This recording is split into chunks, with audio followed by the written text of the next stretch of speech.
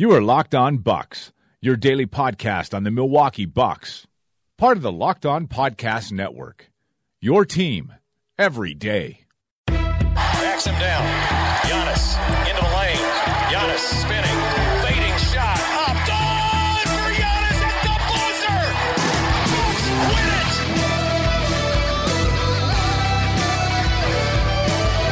We may be young, but we believe on the future. Bucks win it.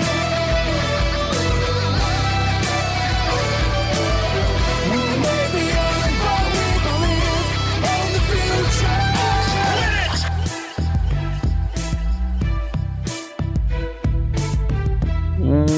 it. Welcome to Locked On Bucks. I'm Eric Name, Milwaukee Bucks reporter at The Athletic Wisconsin, and joining me as always is my good friend and the founder of BrewHoop.com, Frank Madden. Frank, how you doing tonight, buddy? Well, days like these, I'm glad we are a Milwaukee Bucks / NBA podcast because having lived in the Boston area for like 15 years, I had no choice being a rational human being to come to hate Boston sports and the New England Patriots. And for those who do follow American football, the New England Patriots just like won't go away. So we're recording this right after the Patriots just won to go to the Super Bowl, which was Stupid. a bummer. I had no Stupid. Yeah, I mean, I had no real vested interest in the Chiefs, but they just are fun and interesting. So I guess now at least I have a clear rooting interest in the Super Bowl. But like I said, at least that's not what we have to talk about, because if that's what we had to talk about, I'd be annoyed. Yeah, no, I totally agree. It's, they make me sick. They just do. They are very well coached, and they have a very good quarterback. And I should probably appreciate their greatness, but they're just obnoxious. I just can't stand them. So that's okay. Also, I also still just don't understand how, like, will the NFL at some point like get fair ups in overtime, especially for the playoffs? Like, it's always seemed crazy to me that, especially given that college fixed the issue, that in the NFL, like today, like the Chiefs just didn't get the ball, and sorry, and I realize their defense, let them down, but I mean, I think it's just statistically, like, obviously it's you're at a major disadvantage if you don't win a coin toss in overtime. It just seems like such a weird thing that the NFL has like not done anything. Well, they like kind of did their little marginal, like, you can get the ball back if you give up a field goal. But I don't know. It just seems strange to me now that we've had the Patriots win like at least a couple, massive Super Bowl and an AFC Championship game by, doing what they were supposed to do. But, the other team not even getting a chance because of a coin flip. And also like every league, they're trying to encourage offense. So they've actively made getting stops harder. So right. To be like, all you got to do is get a stop to get the ball back. And it's like, well, you made it really hard to do that. So how am I supposed to do that? That's not cool. So I don't know. It's whatever. I'm happy that we don't have Anyway, I just said I was happy that we wouldn't have to talk about football in here. And we just did. Forcing to talk about football. Okay. Milwaukee Bucks basketball. By the way, I found myself, like if anyone who's ever bought a car that they really liked, or I'm sure there are lots of other things like this, or, I don't know, when you're like a teenager, like your bicycle or something, I don't know, whatever it is, but like you get something and you just want to like stare at it sometimes. It's just cool to look at. The Milwaukee Bucks in the NBA standings, kind of like that right now. I just kind of like to bring up the NBA standings page, every day, at least once, and just kind of go into my garage and just look at that Bucks record at the top of the win percentage standings for the whole league. It's nice. It's been that way all season. Obviously, it's kind of been going back and forth a little bit, but I got to say, Milwaukee Bucks 73.3% win percentage, just ahead of the Toronto Raptors, well ahead of anybody in the Western Conference. It's nice. It's a nice thing. Yeah, no, it's certainly not the worst thing to kind of look at, and it's just. This team is really kind of impressive to me that so many players are And I was talking to Justin Garcia about this on, I think they call it Courtside Live, like where they do the pregame for home games, and then sometimes have like me and Matt and Kane like kind of stop by and chat with Justin. But the one thing I was talking to him about is that like this is a team led by Giannis, who many times I've talked about. He's kind of like a lunatic. Like he's like he wants everything to be perfect. He just wants, like, nothing is good enough after playing 32 minutes.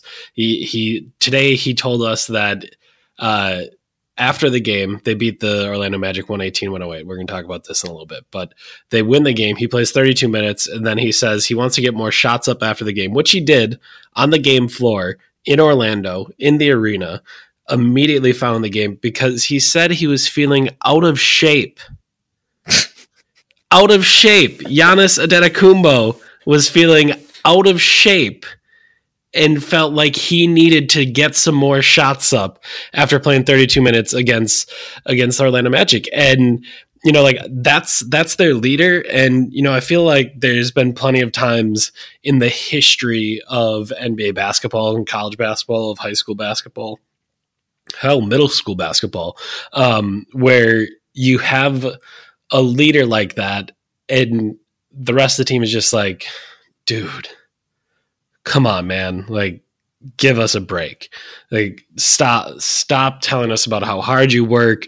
Stop demanding so much. Like, sometimes we go on the road and we lose games. And, like, I mean, think of like a guy like Jimmy Butler. Like, think about how many people he's rubbed the wrong way. And again, maybe that's interpersonal skills or whatever it may be. But like, there are people that, have just pressed too hard and turned off a lot of guys on this team. Like, they just have a bunch of guys that are wired that way.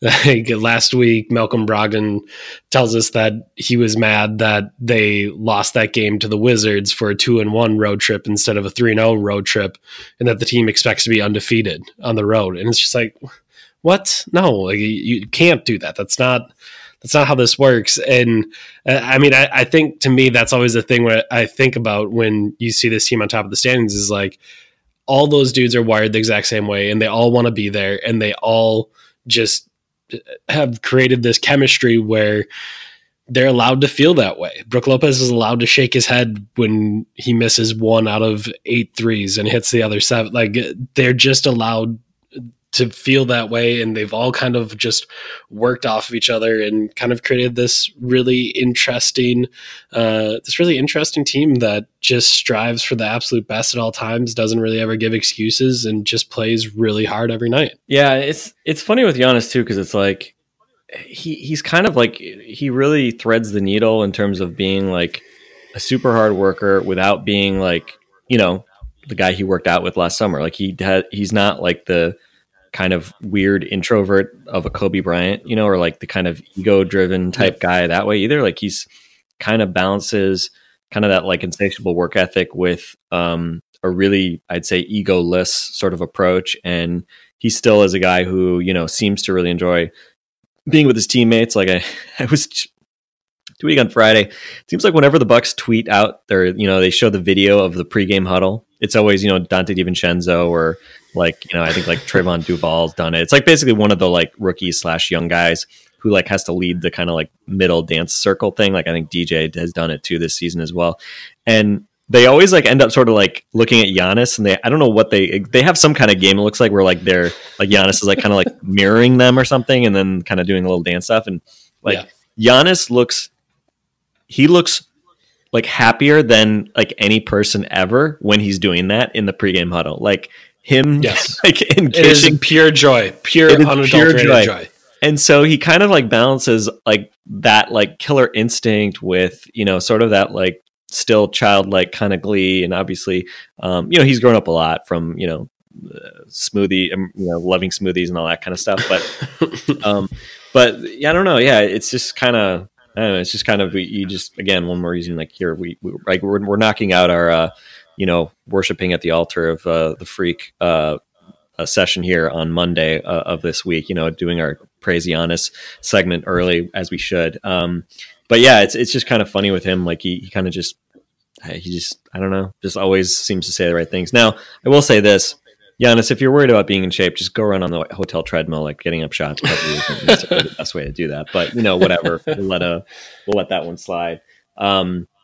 But yeah, it is funny. He might not let that slide though. All of a sudden, you're going to be that's right. The subject of his post game rant, Frank. That's what you're going to get. So watch yourself. That's true. Fortunately, I don't think he follows my tweets like yours. Although he probably has like seen some of mine just because of it. Well, he used to follow me back in the day. He used to follow a lot more people, and then I looked at it the other day because I was curious. After he made those comments, expressing his mock disappointment in you, and yeah, it seems like he doesn't follow any media people right now. So, it's just fair, right? Because it's kind of like keeping it close to the vest. But obviously, he betrayed that by suggesting that he apparently does read your tweets, and so by definition, I think you've retweeted me at some point. So hopefully, nothing offensive to Giannis. But yeah, so it's definitely a nice thing. But yeah, I mean, you look at the box scores. He played 37 minutes on January 9th in Houston.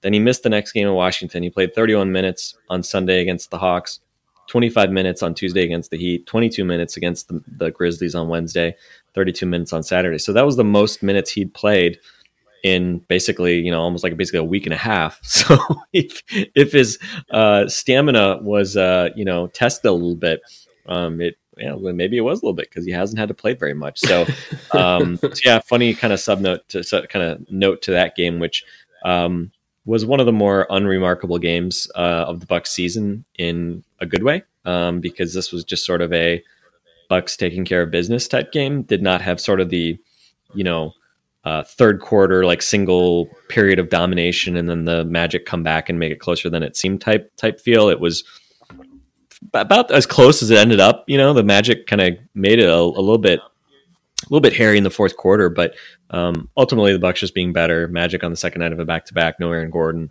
Granted, the Magic didn't have to travel because they played at home the night before, but yeah, I mean, the Bucks did what they were supposed to do. Eric Bledsoe was great. Malcolm Brogdon was fine. Giannis was fine, and DJ Wilson did stuff again. So, just rack up wins and keep staring at those standings and admiring the view.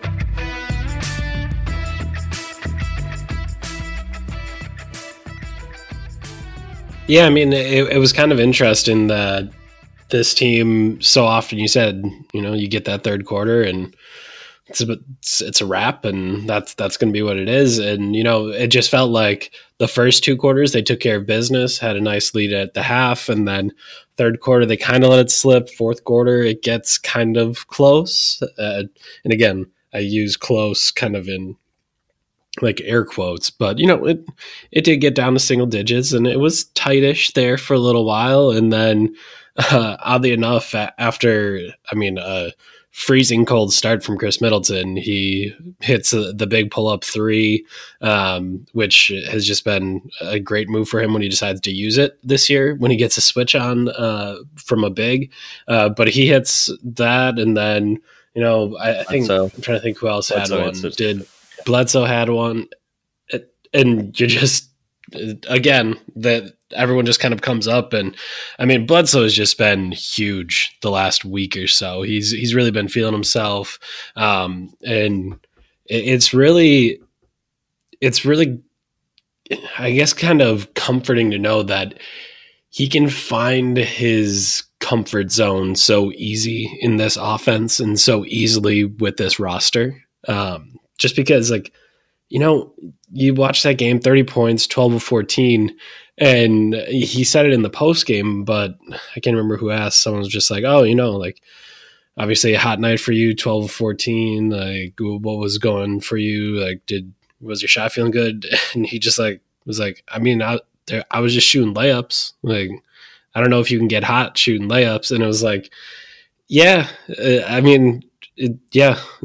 when the other team doesn't have a matchup for Bledsoe at point guard, and again, it's the NBA is full of really talented point guards, but on a night where you're going up against DJ Augustine and Isaiah Briscoe, Bledsoe's going to have the physical advantage, whether that's speed and quickness or whether that's literal strength. Either way, he's going to have the advantage. He's going to be able to kind of do what he wants. And I mean, I think we largely saw that, and I just think it's great to see this year, just to see that more often, and for Bledsoe to know that when the team needs him to do that he can do it. He can the floor is spread enough that the degree of difficulty on all of those finishes isn't where it was last year. Like there's just going to be space. He's going to have to make a couple simple moves on whoever's covering him.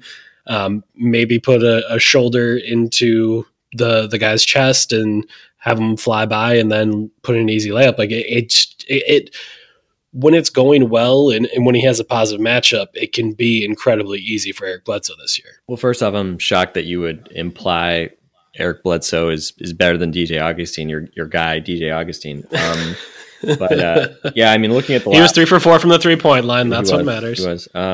Last 5 games, Bledsoe only 26 minutes per game, but has averaged 21 points, 6 assists, 5 rebounds, a couple steals per game, shooting 53% from the field. Only still 30% from the 3-point line in those games. He was 2 out of 3 on Saturday.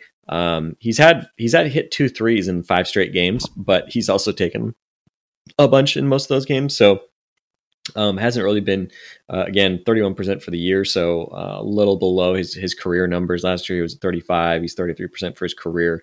Obviously you would like to get that number back up a little bit, but we know he's not ever going to be a great 3-point shooter.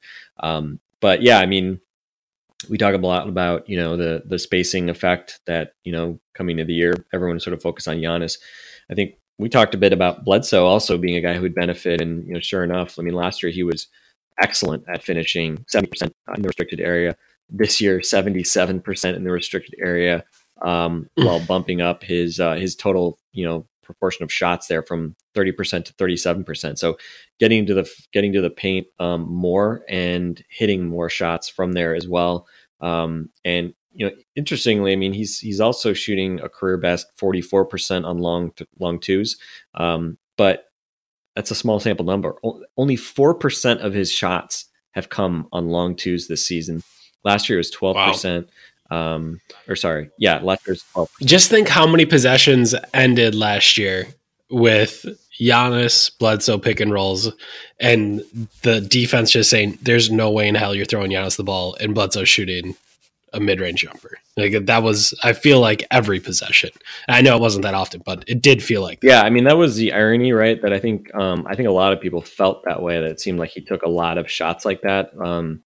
But I know we also talked about, I mean, the reality is he really didn't, for a point guard, he really didn't take many long twos. I mean, just 12% of his shots last year, but this year, 2/3 hacked off of that, taking just 4% of his shots. So that's obviously a very good trend to see, that he's, embodying that Bud sort of ethos of basically shooting threes or layups basically. And actually looking at Cleaning the Glass, I was just using the Basketball Reference numbers. Cleaning the Glass has him at 44% at the rim, 44% of his shots at the rim.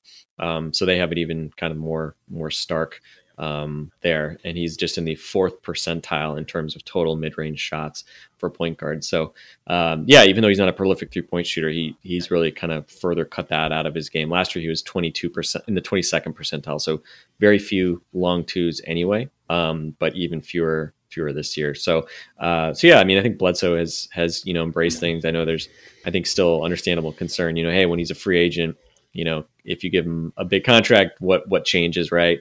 But whatever, all you can do is kind of, be happy with kind of the way he has, I'd say, embrace things on both ends. But I think, it says a lot about the Bucks, I think, and the way that their, system works, that Bledsoe shooting 31%, and like none of us are sitting around saying like, oh crap, we got to get a better shooting, point guard right now. We'll see in the playoffs, right? I think with all these guys, we'll see if any of that changes in the playoffs. But I think we're seeing, I mean, the Bucks can score plenty of points even if Bledsoe doesn't, take and make a bunch of 3-point shots. Their system is just, set up to let a lot of guys be able to kind of compensate for that. But anyway, yeah. So shout out to Eric Bledsoe, because we were beginning to get worried a little bit. I don't think he's out of his 3-point shooting slump, but certainly seems to be kind of getting back on track. And last year, people might remember he had kind of a weird funk in sort of late January, and then had maybe an ankle injury, had some kind of emo games where he didn't really seem to do much, fouled a lot. And then from start of February on to the end of the season, at least regular season, he was great. And obviously wheels came off a bit in the postseason, but again, hopefully he stays healthy. That's always, we've been really spoiled since he came to the Bucks. He's really been very durable, and you almost hate to say it because of just his past injury with some, knee issues and all that. But, you just cross your fingers, and Bucks in general have had good injury, injury avoidance this year. And obviously with Bledsoe, I think they're managing his minutes well. He's only playing 29 minutes per game. So hopefully that helps keep him fresh, and helps him avoid any kind of nagging injuries or major injuries as well. Yeah, I was gonna say one thing that I've found interesting with this team is, you look at their 3-point attempts on Saturday night, just 30 of them, and this month you look at their 3-point attempts per game, it's down to 32.9. In October, 40.6. In November, 40.4. In December, 38.4. Now to 32.9. But as you mentioned, like, it's not hurting their offense. They're still putting up a bunch of points, and I think it's kind of interesting. I think so often we talk about being able to win different ways in the playoffs. And I feel like, I don't want to say exclusively, but most of the time we're talking about defense, right? Like you're talking about being able to switch certain actions. You're talking about being able to use, big lineups, small lineups, whatever it is to match up with other people.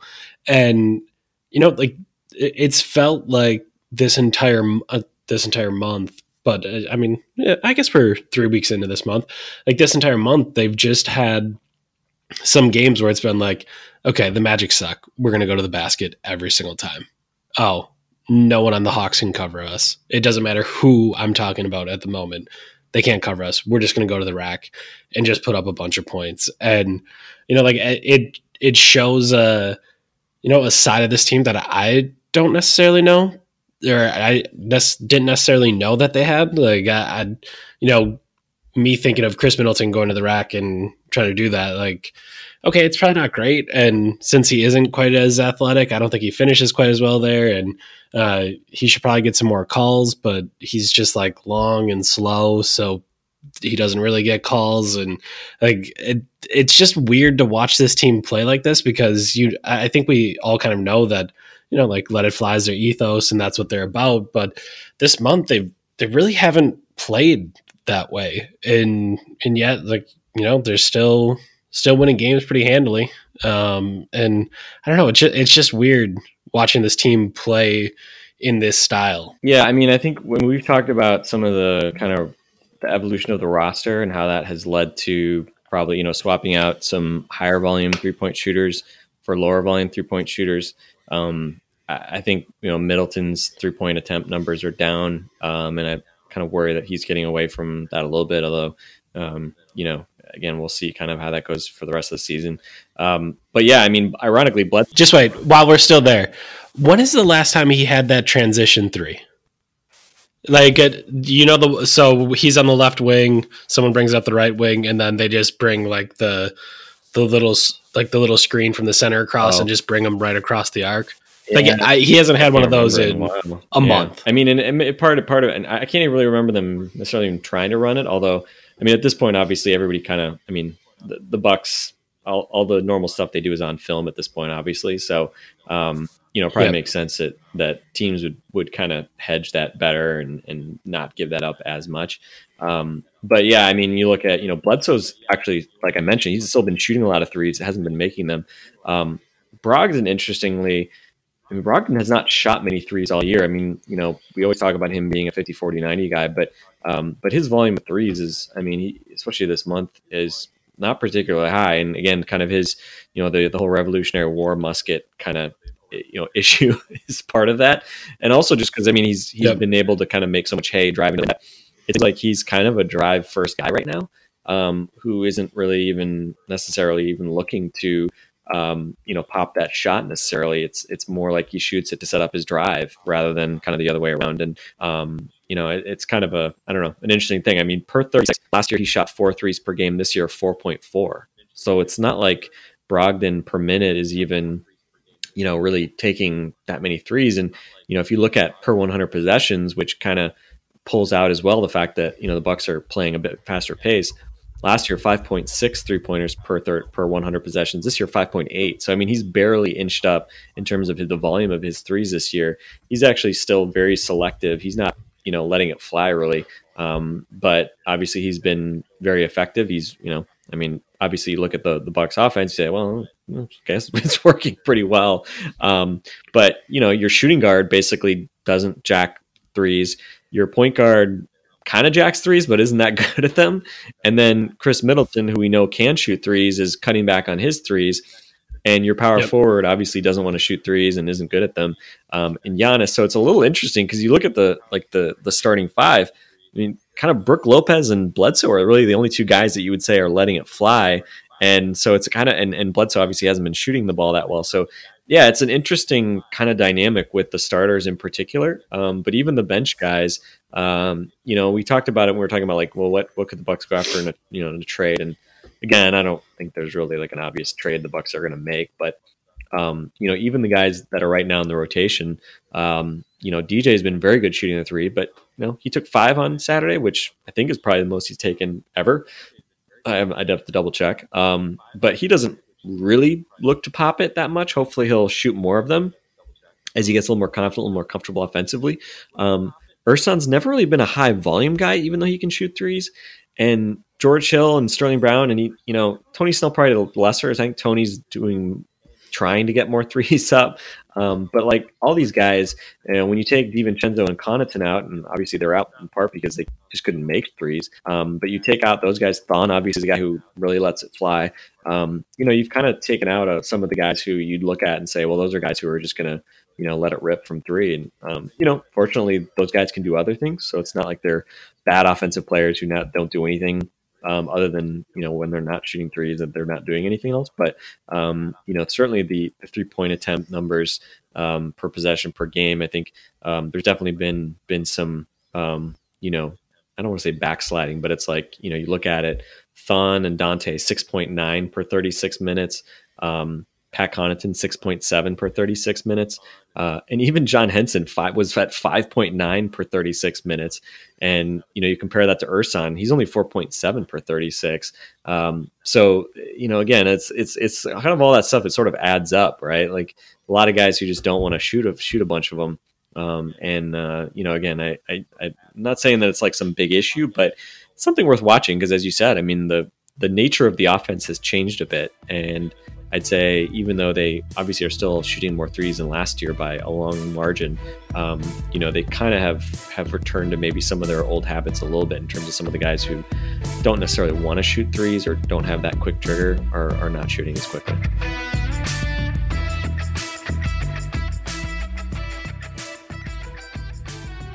Yeah. And, the tough part is kind of balancing out because it's just like, okay, well, I tend to like Malcolm Brogdon driving to the basket. Like he's pretty good at it. And then it's like, Flash, we don't trust him to take like contested off the dribble threes, right? That's not his game either. Yeah. Yeah. And then it's like, okay, well, Giannis, like you would like him to take some more, but obviously like he doesn't make a ton. And, obviously Middleton had like a bunch of, he still has a career high 3-point attempt rate. And I'd be curious this month what he is per 36.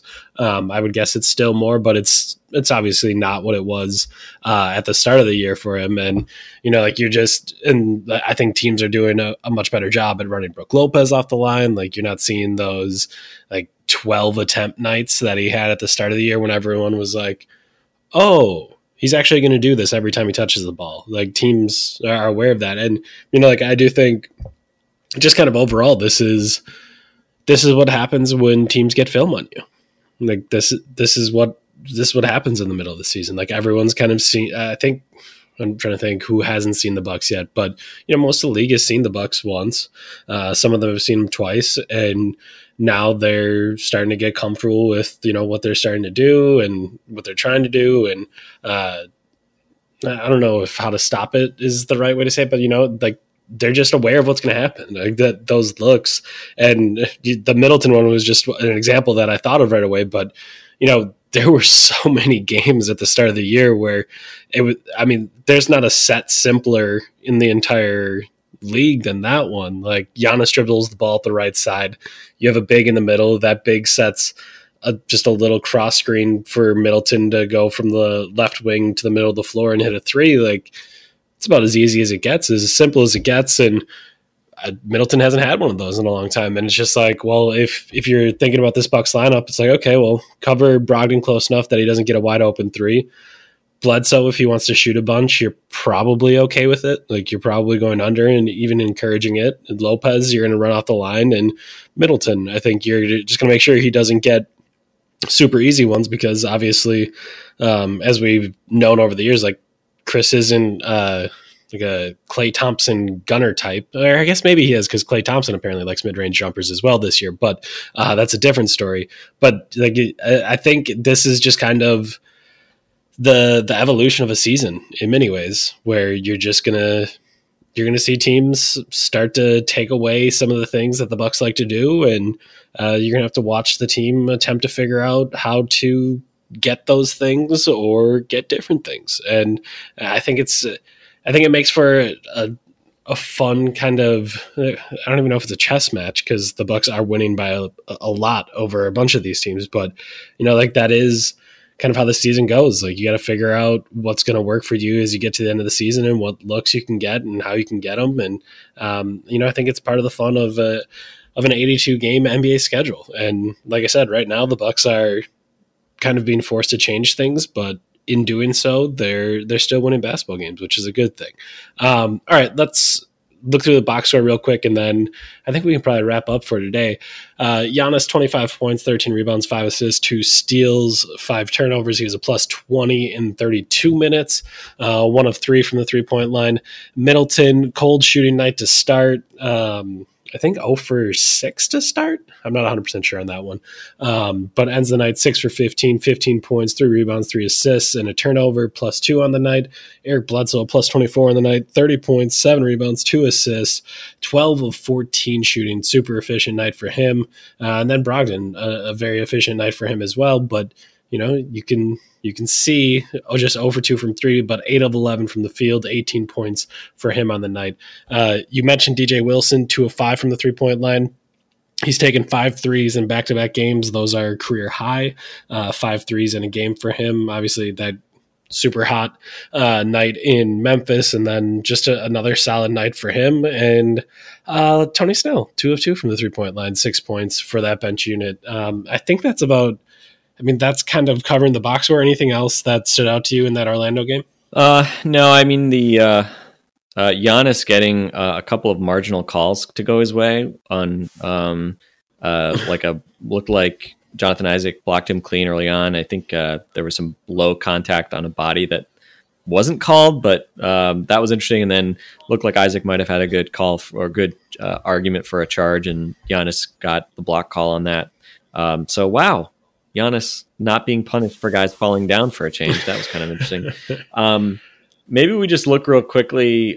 So as people are listening to us, it's Martin Luther King Day. So hope people are enjoying the day, using it as a day of reflection for the great legacy of Dr. Martin Luther King. And the NBA, obviously, since I was a kid, I can remember, I don't know how long it goes back, but you should probably look that up. But I always liked the fact that the NBA, celebrated Martin Luther King Day by having these matinee games. Bucks will have one on Monday at 1:00, which, we always worry about these, randomly scheduled day games, regardless of the opponent.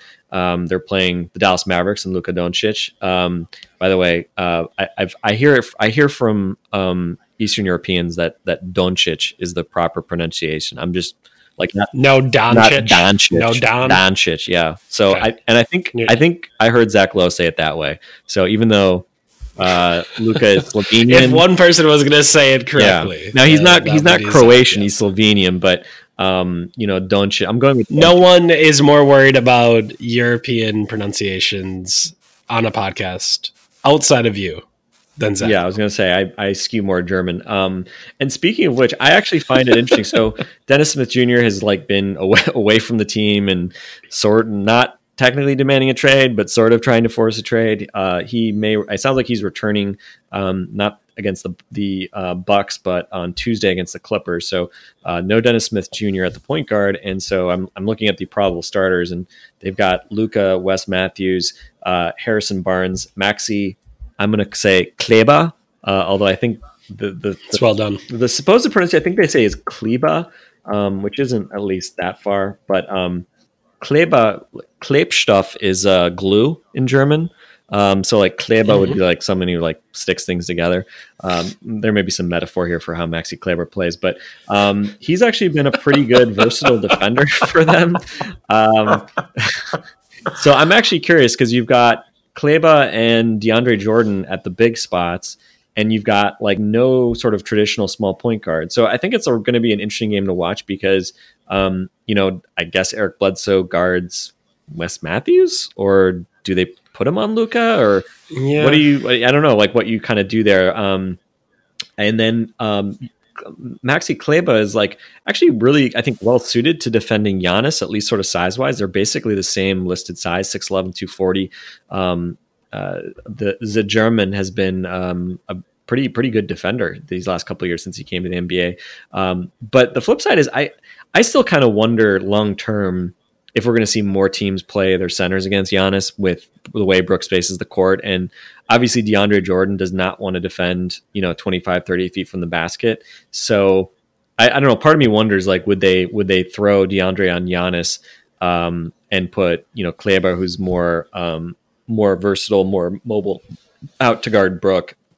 So anyway, kind of, I'm just sort of, that's like a thing I'm curious, in the whole spirit of what you mentioned, like teams making adjustments and the Bucks kind of adjusting and playing different ways. I think, we saw really the Gobert on Giannis matchup was probably the first time we've really kind of seen that noticeably. The Knicks played kind of like centers like Mitchell Robinson, and Noah Vonleh's kind of a center sometimes against him at least it looked like it kind of worked okay, even though Giannis still cook those guys.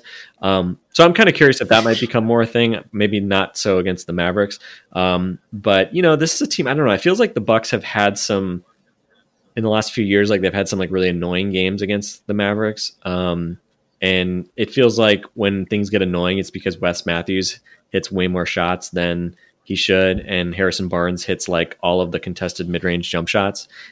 So those are like the two things that shouldn't happen as much as they typically have against the Bucks. I feel like the Mavs fans who I know and follow on Twitter just perpetually complain about Wes Matthews. He's in a current contract, a lot of speculation about, could he be used in some sort of trade? But obviously the former Marquette guy, has been a good NBA player for a long time. He's hitting 39% from three this year. He's not bashful, but hopefully we get bad Wes Matthews against the Bucks. So we'll see, because the Mavericks is interesting. I mean, they definitely have some talent in their starting five, but they've really been propelled by their bench units this season. That's been kind of a common thread over the past couple of years. Although they just lost JJ Barea to a torn Achilles, which is obviously a big blow. And so we'll see. Again, I'm as much as JJ Barea should not scare you, like he's so annoying and pest-like that I don't wish him an Achilles tear, but I'm relieved not to have to play him, because I don't know, I'm just having like visions of like him taking charges against Giannis and mismatches, things like that, which is just like the most JJ Barea thing to do. So I don't know. What do you think about this? The other note of this game, Kostas Adetokounmpo is traveling with the Mavericks. He's been playing in the G League this season, but they let him travel with the team in Milwaukee. I know Giannis, said something today in media availability about how special it'd be to play against him. Or maybe it was the other way around, but whatever. They're not going to play against each other in this game. But unless something's gone horribly wrong for the Mavs, that Kostas is playing in an NBA game against Giannis. Yeah, no, that would be really terrifying if that would actually end up happening. Other than just, a favor from Mike Budenholzer or something to let Giannis play some garbage time or something. I don't even know. But yeah, I think with this, I guess what's interesting with Doncic is that he does a really nice job using screens and getting around screens. And, he doesn't do it super quickly, but he has those like step backs, and he's just old man game. Yeah, and it's just he's just generally kind of slippery. And I guess why I would say maybe Bledsoe makes sense for him is because Bledsoe's so good at those kind of rear view contests and, fighting around things and corralling players into the area they need to be. But I mean, Doncic is 6'8". Like, it's pretty serious. And I guess that's the tough part with this Mavericks team is that just so many of those guys, like, they put out a lot of size. Like that's a Doncic and Matthews and Barnes. Like that's a pretty big three. Not big three as in being very good, but big three as in being big, large and tall. Just being big. So I think. Ironically enough, though, I don't think the Mavericks are like a great team or anything. They oddly just present a lot of strange matchups for any team, and maybe matchups you're not going to love because if you don't go Bledsoe on Doncic, I don't know exactly where you go with him, and then how you try to mix around Brogdon and in Middleton. So that I'd probably worry the most about Brogdon just because Brogdon kind of has like and again, I love it if you prove me wrong, but I just think of Malcolm as having kind of the like least optimal combination of can't get over screens easily. And, he has a 6'11" wingspan, but I don't think of him as being like a guy who is just going to be able to like bother shots as much. Like we've seen Chris like defend tall guys well, like Durant and Kawhi, and do like make them have to be very honest in sort of the way they play. Whereas, Brogdon, I don't know, doesn't really stand out to me as a defender particularly, even though he is strong and has a good wingspan and in theory should defend multiple positions. As Dean pointed out last week, I think there's something to sort of the idea that Brogdon is just like an undersized small forward a little bit. Like there's some of that. But yeah, I don't know. Yeah. I think what you just mentioned about Bledsoe, I think actually kind of resonates with me a fair bit. So I think that's actually a pretty interesting idea. Flip side, I don't I don't know who's keeping up with Eric Bledsoe on the other end. If they can stretch them out, especially if Jordan's having to really pay attention to 3-point line. Bledsoe, man, he's gotten to the rim so much this year, and Wes Matthews at his age, Luka at his size, and without his obviously not a lateral acceleration guy, Bledsoe could have a nice night attacking closeouts and just driving on guys. And I am curious, you mentioned the centers covering Giannis kind of thing, like the Jazz went for it.